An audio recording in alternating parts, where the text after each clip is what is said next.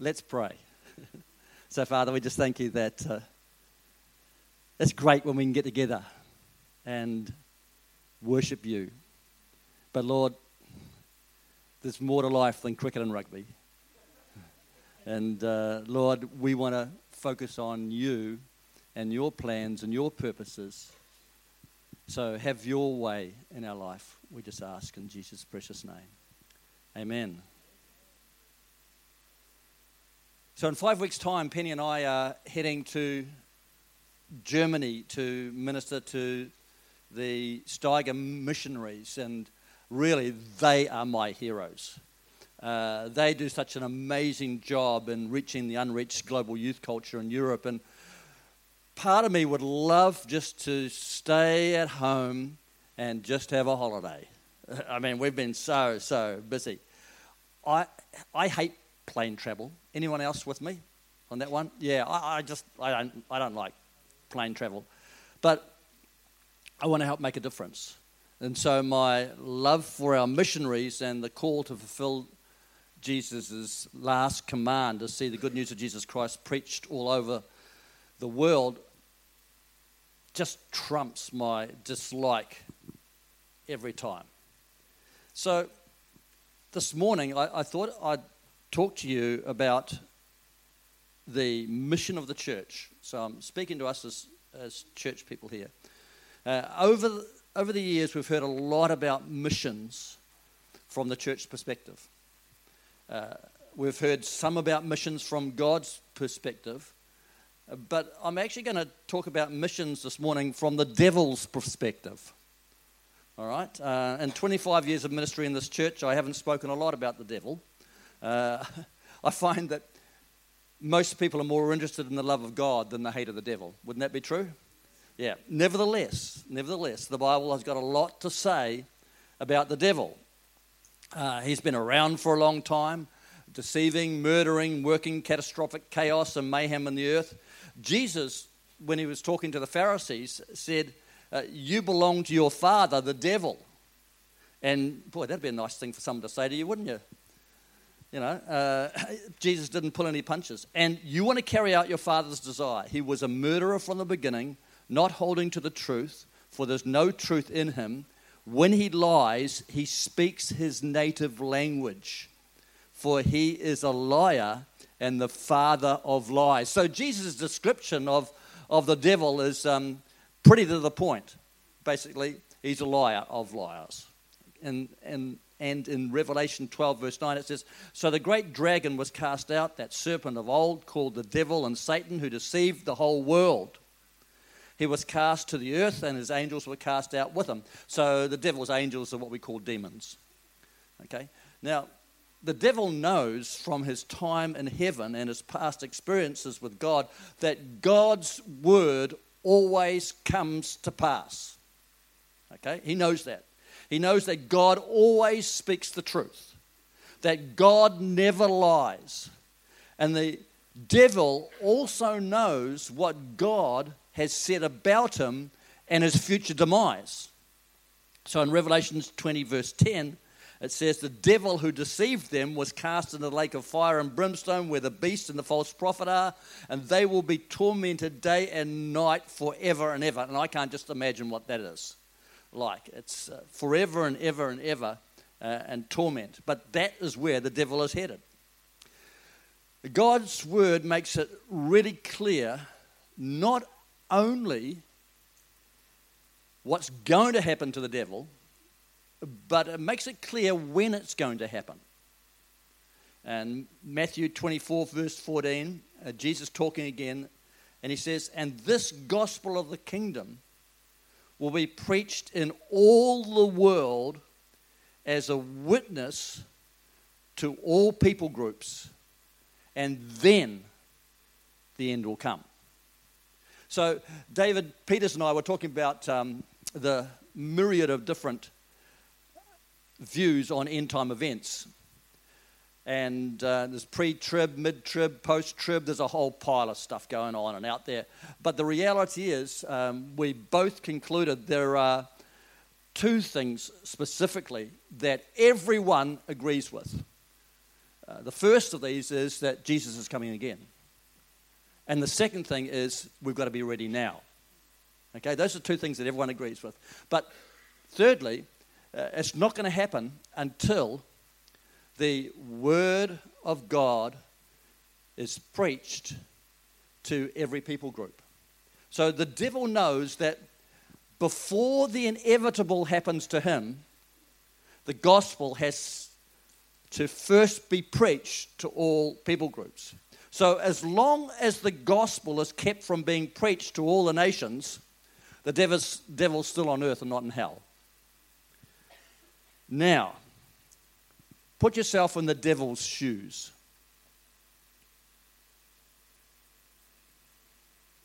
Wouldn't your first priority be to see that the gospel is not preached to the world?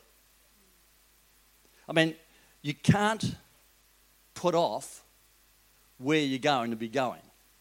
There's nothing can stop the devil being cast into hellfire. But when it happens, he can put off. And that's why his power, his authority, his resources are committed to stop the gospel from spreading. His whole survival depends on it. I think the devil is totally committed to keeping the church from going into all the world and preaching the gospel to every creature so that the end, his end, won't come. Christians who are totally committed to Jesus' last command are the devil's greatest threat and his worst nightmare.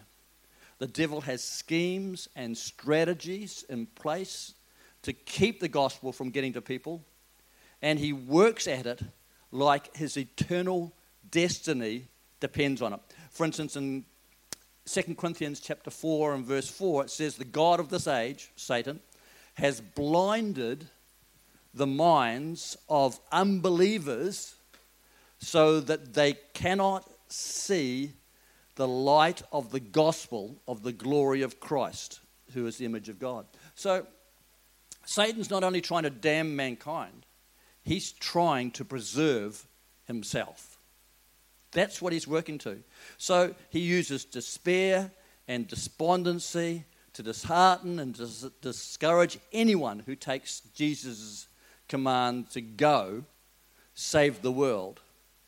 Okay, so with that in mind, I mean, we need to pray for our missionaries. As I was preparing this, I was thinking, Logan, you may have had a horrible year this year, but that's because you are trying to do something great.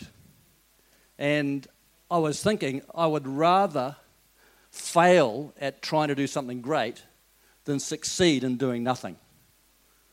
So we need to pray for those that are stepping out in faith. So what does the devil try and do? Well, first of all, the devil tries to marginalize missions and the reaching of the lost. And he tries to keep reaching the lost from becoming the first priority of the local church and local Christians. You see, it's no good having a missions program without a missions passion and a missions commitment. For hundreds of years in the middle of church history, not one missionary was sent out. The first priority of the church was keeping her doctrine pure. It's so easy to get so busy in church life with all of our departments and the hundreds of details that are involved in running a church and forget that the reason why we exist is to reach lost people and help them connect with God and become fully committed followers of Christ. It's been said that the really idle man gets nowhere.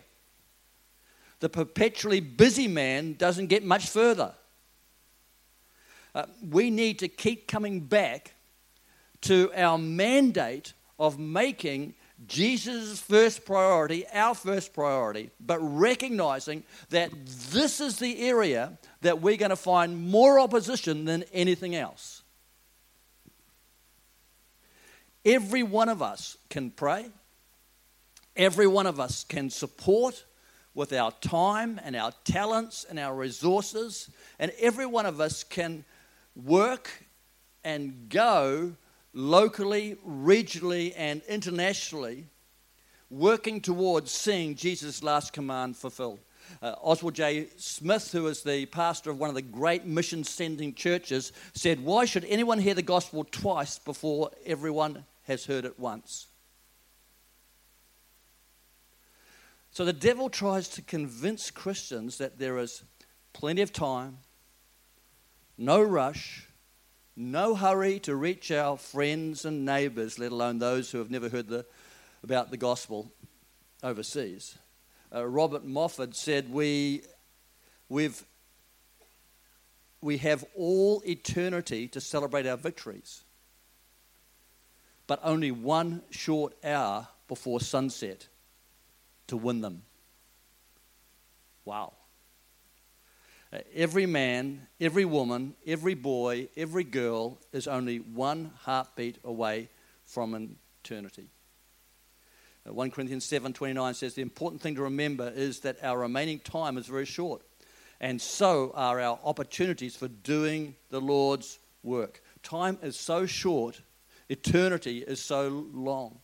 And Jesus, talking in the Living Bible translation of what he says in John 4:35, says, "Do you think that the work of harvesting will not begin until summer ends, 4 months from now? Look around you. Vast fields of human souls are ripening all around us and are ready now for reaping." The need is for workers, goers, givers. The need of a ripe harvest is not for it to get any riper, but for people to go and give so it can be harvested.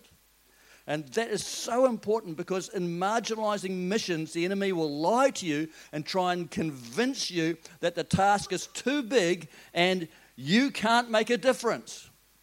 But I want to tell you this morning that with God, each of us can make a huge difference. Locally, as we show people God's love and tell them that they can experience God's love and peace for themselves, people will realize that this is what they've been missing all their lives. Prayer is so important, because prayer weakens the power of the enemy over people's lives and prepares people's hearts to be set free. Prayer is like the bombing raids that used to happen during World War II, which softens up the ground before the troops go in to take the ground. And prayer does that. And as we have been given God's Holy Spirit, the Holy Spirit empowers us in missions. The devil tries to lie and convince people that the Holy Spirit has been sent to bless us in our life instead of helping us to reach the world with the gospel. Acts 1 verse 8 says, "And you shall receive power when the Holy Spirit's come upon you, and you shall be my witnesses in Jerusalem and all Judea and Samaria and to the ends of the earth." The reason why we have been given the Holy Spirit is so that we would have the power to deliver the message of Jesus Christ to our neighbors, to our city, to our region, to the nation, and to the ends of the earth. So that's what the Holy Spirit is for, not just a source of comfort and blessing. Secondly, the devil tries to trick Christians into focusing on just this world and not the next one. He says, live for the temporal, not the eternal. Work your whole life for a few years of retirement. Live for it right now, because right now is all you've got.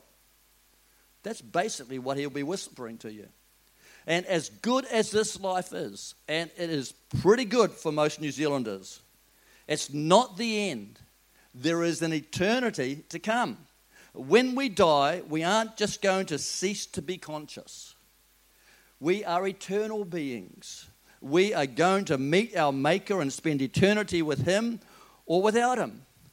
Christian, you know that your experience with God and with His Word confirms this to be true.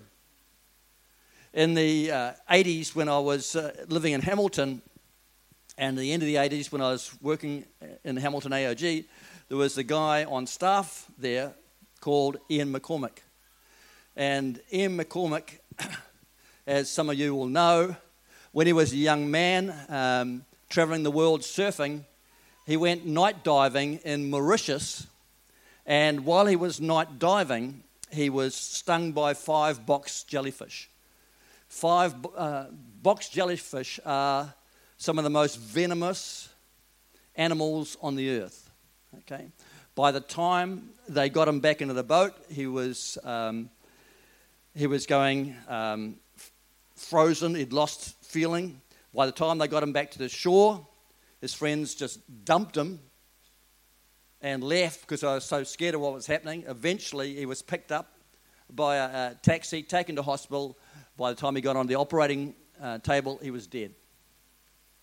When he died, Ian tells us that he went to heaven. And he spends quite a bit of time describing what heaven was like and all the other bits and pieces. But then, when Jesus sent him back to earth, Ian woke up in the morgue as the mortician was sticking a scalpel into his foot. Now, I just say that to say he was dead. He was gone. If any of you want to Google A Glimpse of Eternity and Ian McCormack, he has an absolutely fascinating tale to tell about what heaven was like.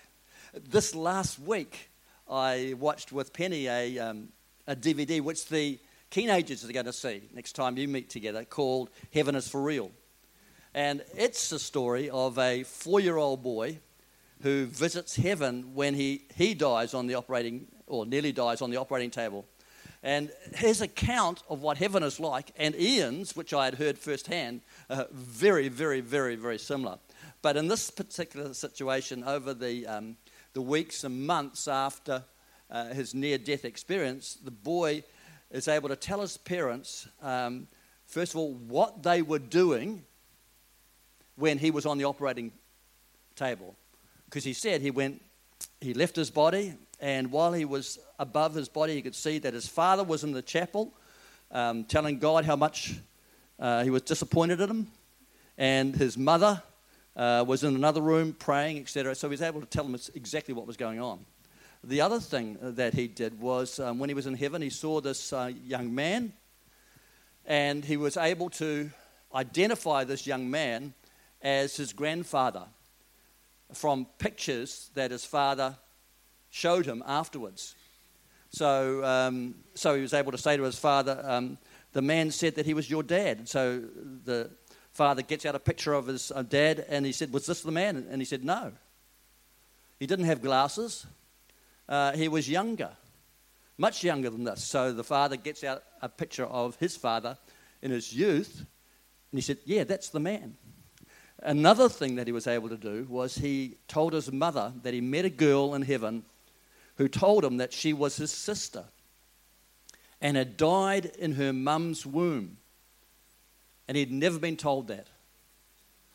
And so there was lots and lots of other pieces of information that this 4-year-old told his parents that were absolutely impossible for him to know outside of the reality of his experience of going to heaven. Heaven is real, and so is hell. When we focus on this world, we are tricked into believing that the purpose of, for instance, prosperity is to see how many toys we can buy and how many things we can accumulate before we die. I mean, the devil gets Christians to love earthly treasures more than the heavenly treasures. He gets us to believe that the temporal and investing in things of this earth is more important than eternal investment in souls. Now, God knows our needs. I love it that Jesus said in Matthew chapter 6 and verse 31, he said, so don't worry about these things, saying, what will we eat? What will we drink? What will we wear? These things dominate the thoughts of unbelievers. But your heavenly Father already knows all your needs. Jesus said, God knows your needs. God knows your needs. Every person here this morning, God knows your needs. But he says, seek the kingdom of God above all else and live righteously, and he will give you everything you need. So our major focus shouldn't be directed towards accumulation of things. I think it's a little bit like the game of Monopoly. You know, in Monopoly, how many people have played Monopoly? Yeah, right. So you know, the winner is the one who accumulates the most. Actually, it was really... Penny and I were watching a program on TV that was the last 2,000 years of London. And it traced London's history all the way through. And it was really, really fascinating. But what was fascinating for me was there was Park Lane. There was there was Piccadilly. There was all those things on the Monopoly board. They were there. And it was interesting to see what they used to be like and how they grew. And yeah, that's just an aside. But the reality is, what happens at the end of the game? Everything goes back in the box. I want to tell you, when you die, everything goes back in the box. You can't take anything with you. All right? That's it. It doesn't matter how much you've accumulated. It doesn't matter whether you're rich or poor. You leave the lot when you die. The Egyptians tried to get around that by putting things in the tomb of the pharaohs. Guess where those things stayed? In the tomb of the pharaohs. They didn't take it with them. Okay. Matthew 6 verse 19 says, don't store up for yourself treasures on earth where moth and rust destroy and where the thieves break in and steal. Store up for yourself treasure in heaven where moth and rust do not destroy and where thieves do not break in and steal. For where your treasure is, that's where your heart is also. So my treasure is in the nations because that's where Penny and I have been sowing our finances into for years. In fact, the Living Bible says of verse 21, if your profits are in heaven, your heart will be there too. So invest in reaching people for Jesus. 2 Corinthians 4:18. So we fix our eyes not on what is seen, but what is unseen. For what is seen is temporary, but what is unseen is eternal. This life is just so short compared to eternity. So we need to make sure that we use this life preparing for eternity and taking as many people with us as we can. So thirdly, the devil tricks or tries to trick people into believing that we can live life without God. You know, life without God doesn't work because he created us to know him and to live with his help. Knowing that we are eternal beings. I had no idea that when I left school, heading for Massey University to do a degree in biotechnology would change my life for eternity. In my first year, I had an encounter with God that completely changed me, changed the direction of my life, gave me peace from within and the hope of a God-planned future. Completely different, changed through an encounter with God. No matter how good your life may seem to be now, with God, it's better. And what's more, this life is so short compared to eternity. And when you know God, you know that your eternal destiny is secured. Jesus said, and this is a shock to a lot of people, that he is the only way to God, not good works, not other religions. And I know some other religions have Jesus in their books, but the reality is if they believe what he said, then they would know that Jesus said he is the way, he's the truth, he is the life. No one comes to the Father except through him. Nobody. Can't do it.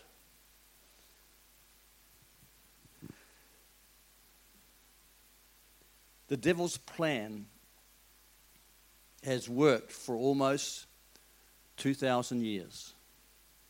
He's gotten away with marginalizing missions, distracting pastors, seducing Christians to live for the moment, and love material things. And he's got away with convincing people that they don't need God for almost 2 millenniums. But something's happened in the past few decades that he never reckoned on. You see, a generation has risen up to embrace Jesus' last command as their first priority. And this is the devil's worst nightmare, his absolute worst case scenario. Millions of Christians are not falling for his tricks anymore. And let me give you some facts that you won't read in the newspaper. In AD 100, that's 100 years after the death of Christ, okay, there were 360 people for every believer. Today, there's 7.3 people for every believer. In AD 100, there were 12 unreached people groups for every congregation of believers. Today, there is one unreached people group for every 1,000 congregations. 50% of Africa is Christian. Every 7 weeks in Latin America, 1 million more people are being born again. You hear a lot about what's happening in the Muslim world. You don't hear a heck of a lot what's happening in the Christian world. Over half of the population of Brazil, Guatemala, Honduras, and El Salvador are already born again. 40% of Chile, Costa Rica, Bolivia are Bible-believing Christians. Over 1 million Chinese are born again every month. That's 35,000 a day coming to Jesus Christ. But people, we need to be strategic with our efforts. 72% of missionaries, with 85% of world missions dollars, goes to countries where there is already local churches and Bibles available. Currently, only 1% of missions dollars and 3% of missionaries go to the 2 billion people who have never heard of Jesus, have no access to the gospel, no Bibles, no churches, no believers. That's the group we need to be targeting with our overseas missions.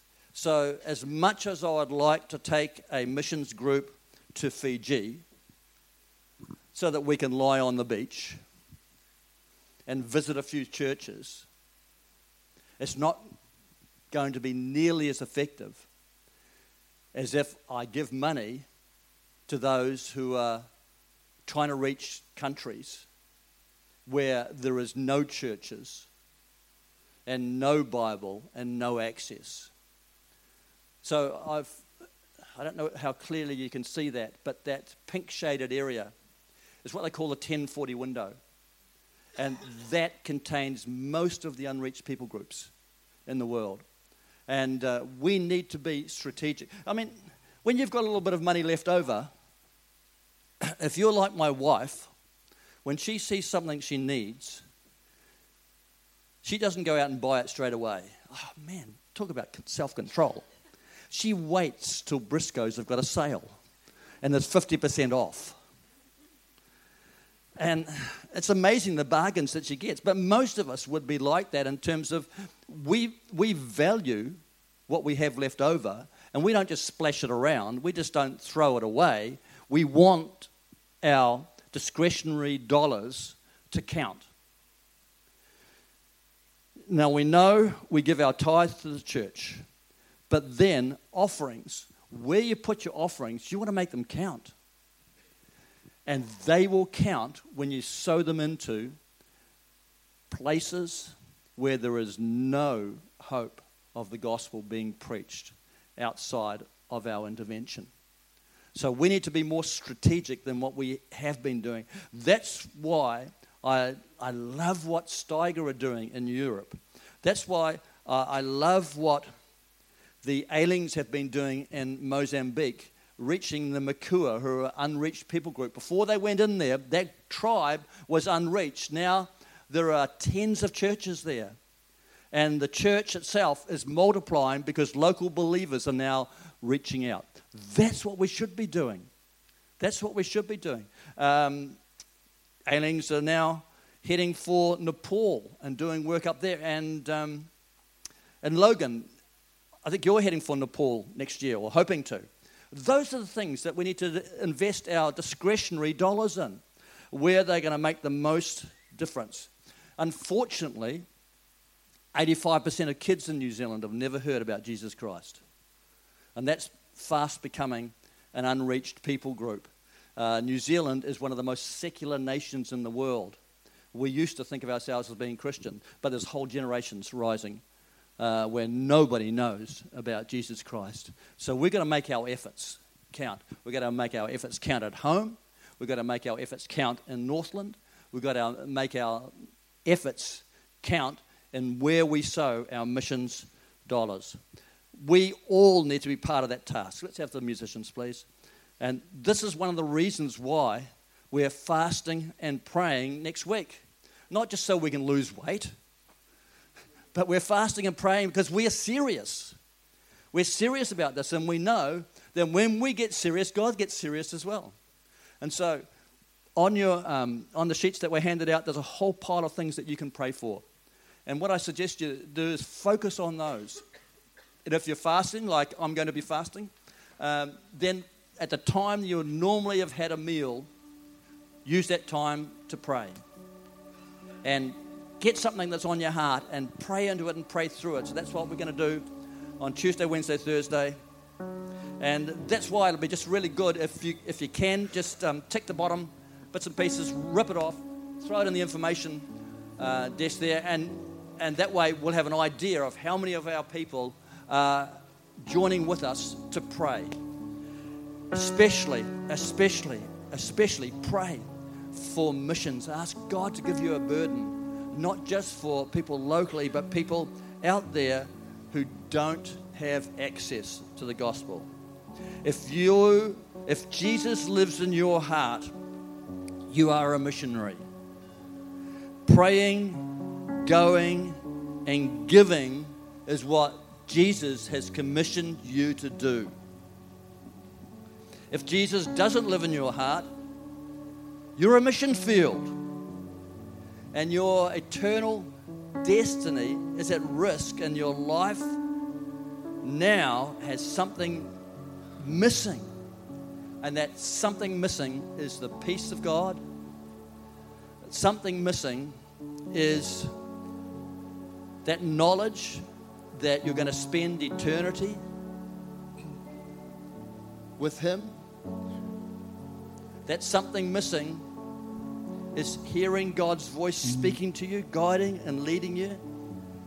I mean, you're missing so much, but it doesn't need to be, because every person here is just one prayer away from getting back on track with God.